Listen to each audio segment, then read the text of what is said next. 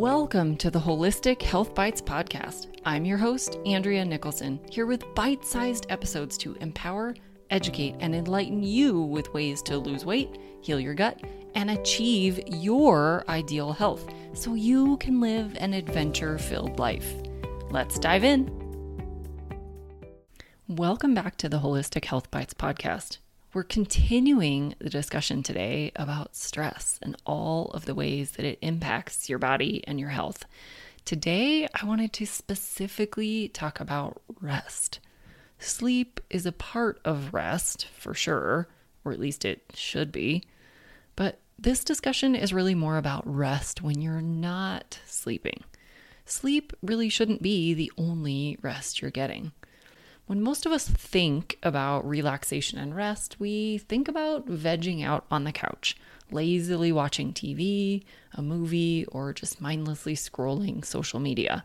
But this isn't actually as rejuvenating as you might think. Sure, it's not physical or extraordinarily mentally taxing, but you are still being bombarded with stress. You're on alert and you're being stimulated, still getting dopamine hits and cortisol spikes. You're seeing fast-moving images, artificial blue light, noise and compound sounds, violence and suspenseful scenes, drama, exceedingly negative stories, and an overload of divorce, cheating, lying, stealing, criminal behavior, drug and alcohol abuse.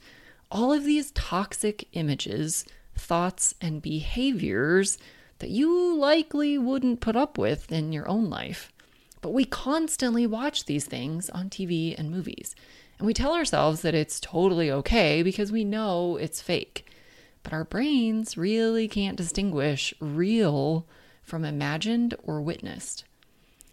Remember, stress can be real or perceived.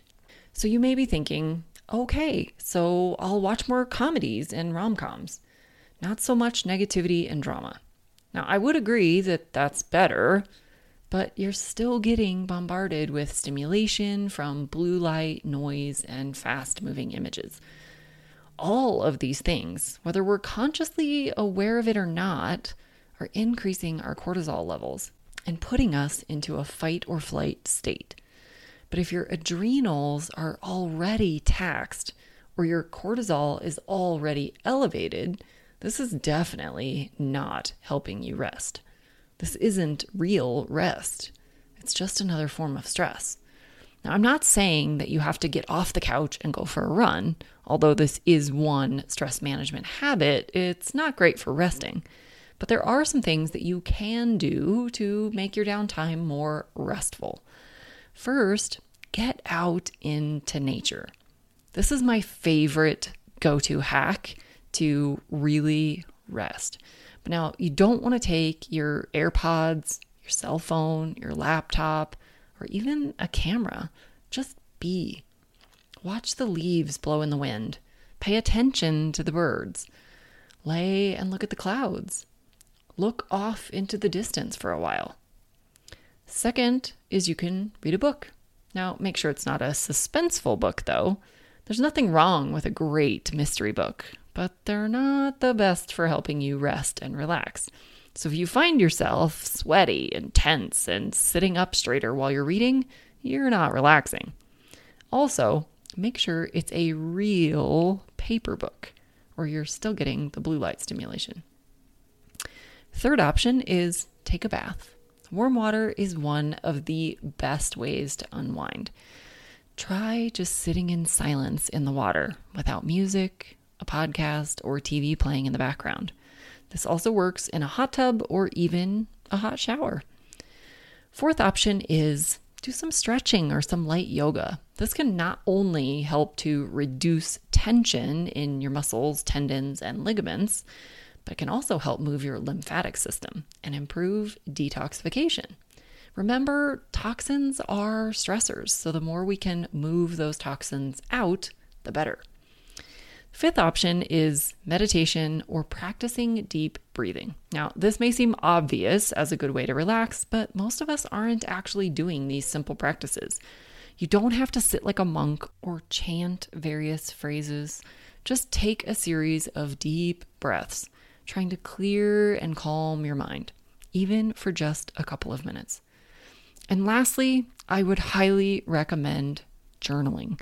Now, this does not have to be Dear Diary style writing.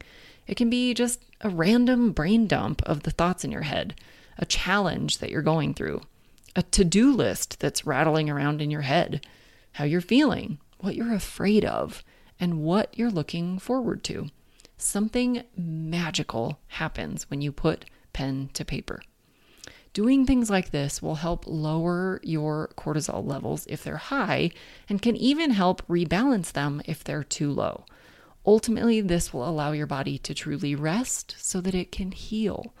And when your body is rested and healed, you will feel better.